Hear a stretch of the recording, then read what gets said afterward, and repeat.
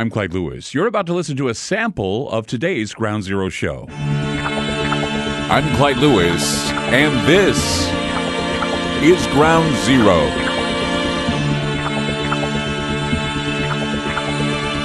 The numbers to call tonight, 503-225-0860. That's 503-225-0860. And you can check us out. Listen to the radio all across the country, worldwide at Aftermath.fm and TalkStreamLive.com. And if you want to explore our social network that we have available and listen to shows at a convenient time, if you miss a show or can't stay up late, just sign up for Aftermath.media. That's Aftermath.media. I'd love to hear from you and sign up because we've got a lot of cool things that go on in Aftermath.media. We have, like I say, the social network. We have chat. We have libraries you can go, study groups where you can learn about your favorite writers. We've got documents that you can look over. We've got videos and all kinds of other great stuff. If you go to Aftermath.media, that's Aftermath.media, check out what the subscription price would be most convenient for you. It helps the show, and we'd really love to have you on board with us. Back in March, I did a show called Death by Ketchup. And even though I have a lot of people out there that listen to this program and enjoy what I talk about, there are a few people out there that hate.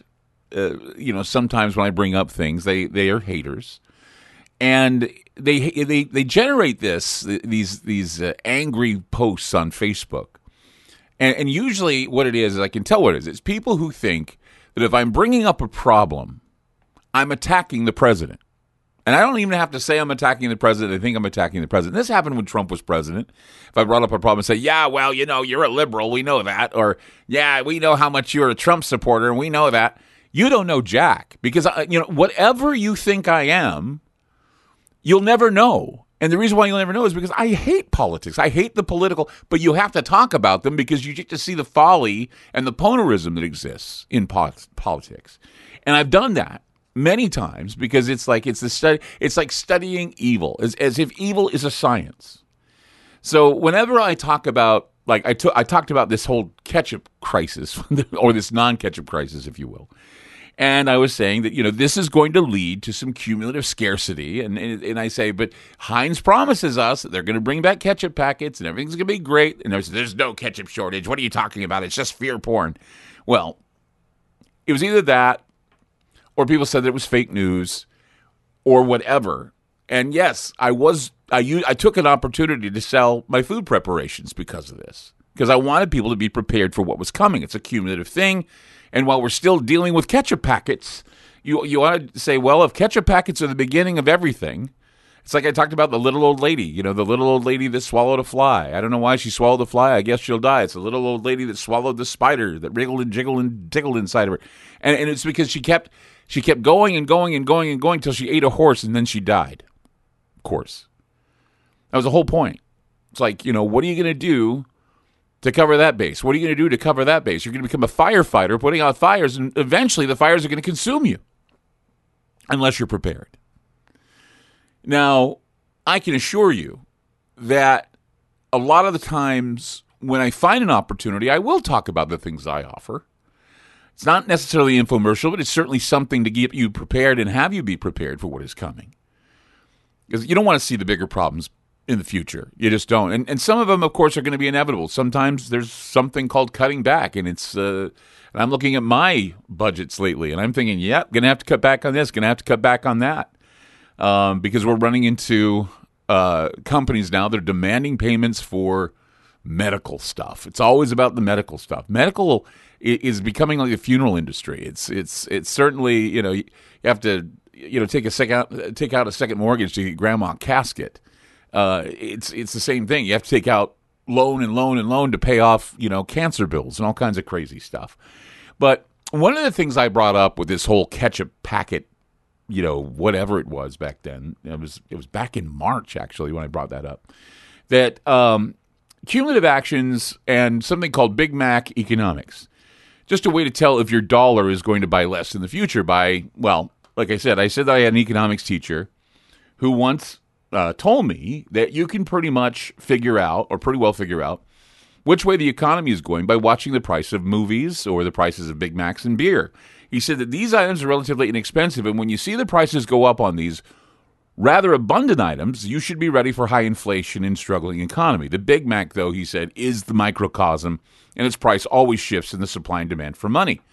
So I explained back in March that this metaphor had always stuck in my head, and I would keep in mind abreast of what the Big Mac costs. Not necessarily buying them because they're crap. They don't taste good. They're not great. Ugh.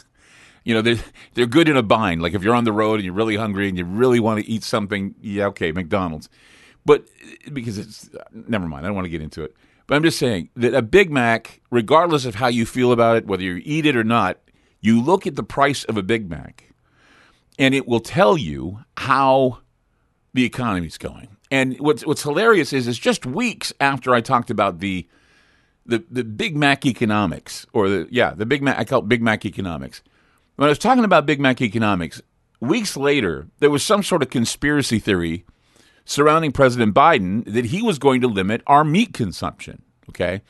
And the mainstream media was freaking out, saying it's all a conspiracy theory that was spun by Fox News and blah, blah, blah. They called it the Hamburglar conspiracy. And I think even though you may not hear directly, and they said there was no precedent for talking about this. There was no precedent for bringing up the fact that Biden was thinking about limiting your meat intake, even though during the Democratic conventions and the town halls, it was being said, it was being talked about, because it just seemed to me that it was this big question of whether or not we were going to limit meat intake because of what the vegetarians wanted, and they said that climate change, of course, if we reduced our meat intake, then we would certainly see a cutback in carbon gases or carbon footprints or whatever. It's just, I don't know. It was just one of those things. And Kamala Harris was speaking at this town hall, and she said something to the effect that, she likes cheeseburgers from time to time, but we may have to ban certain behaviors, and we may have to cut back on certain things like meat and getting people to eat alternative plant-based foods. Well, it's funny because when I woke up this morning and I read the news, I about choked on my coffee because I couldn't hold back both my dread and excitement and laughing. I was laughing about how sometimes my shows that I do, they write themselves. If anybody listens to the shows from time to time, you see that usually we talk about topics or bring up topics that eventually end up becoming mainstream, or they end up becoming something that you read. And I picked up on this Business Insider article today. According to a headline in Business Insider, McDonald's franchisees are blaming hiring challenges on unemployment benefits and say an inflationary time bomb will force them to hike the price of a Big Mac. Again, McDonald's franchisees are blaming hiring challenges on unemployment benefits and say an inflationary time bomb will force them to hack Big Mac prices. And right there, Big Mac economics. What I talked about weeks ago, I mean, some McDonald's franchisees are saying that enhanced unemployment benefits are driving a struggle to find and hire workers. The National Owners Association, independent group of McDonald's franchisees, sent a letter to its members on Sunday that blamed hiring challenges on the perverse effects of the current unemployment benefits. The NOA's board pointed to last week's dismal job report, which said that the U.S. added just 266,000 jobs in April, far short of expectations.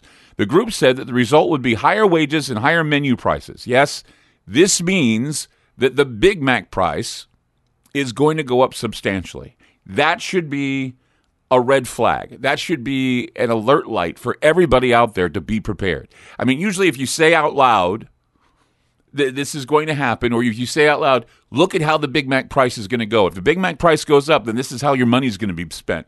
This, I mean, not on Big Macs, but it's going to be, you're going to lose value in the money that you have. You're not going to be able to buy as much with the dollar you have. You can see that inflation is going to be going through the roof. Because if the Big Mac has to go up, because usually what they can do is they can say, well, we can change the sauce, make it cheaper, or we can make the burger a little smaller. And they do that, right? But no, now with that little tiny burger you get between those two buns, those two all-beef patties, special sauce, lettuce, cheese, pickles, onions on a sesame seed bun, when you see that going to be at least, I don't know how much they are now. They're probably well over $4 or $5 now, maybe $6. You look at that and you're saying, I don't know. My dollar is not going to be paying for anything. I'm going to be stuck because I don't have any money to pay for food. Well, right now, okay, they're warning you that the Big Mac's going to go up in price. I don't think it has yet, but they're telling you Big Mac's going to go up in price. If you believe my economics teacher, okay, if you believe Mr. Edwards said to me, my economics teacher, you always look at the Big Mac. If the Big Mac goes up in price, you better prepared for skyrocketing inflation. And now here we are. We're being told that because of the situation with the arguments over minimum wage and the arguments over technology and the arguments over this and that, we're going to see a hike in Big Mac prices. I mean, you're going to say, well, I don't buy Big Macs. It doesn't matter if you don't buy Big Macs or not. It's a Big Mac. It's the cheapest food you can get. You know, it's like people eat Big Macs because they're cheap and they fill you up. And that's the thing is, if you can't afford a Big Mac, then pretty soon you're not going to be able to afford a lot of other things. You probably can't afford a lot of things now. 503-225-0860. That's 503-225-0860. I'm Clyde Lewis. You're listening to Ground Zero, and we'll be back. I'm Clyde Lewis, and you've just listened to a segment of Ground Zero. In order to access the complete archive shows and podcasts, you must sign up on our secured server at aftermath.media. It's only $4.99 a month for the archive shows and podcasts. Or if you want access to the Ground Zero online library, which includes videos, audio clips, ebooks, documents, a social media platform, plus the archive shows and podcasts, it's $9.99 a month. Again, that's aftermath.media. That's aftermath.media. Thanks for supporting Ground Zero.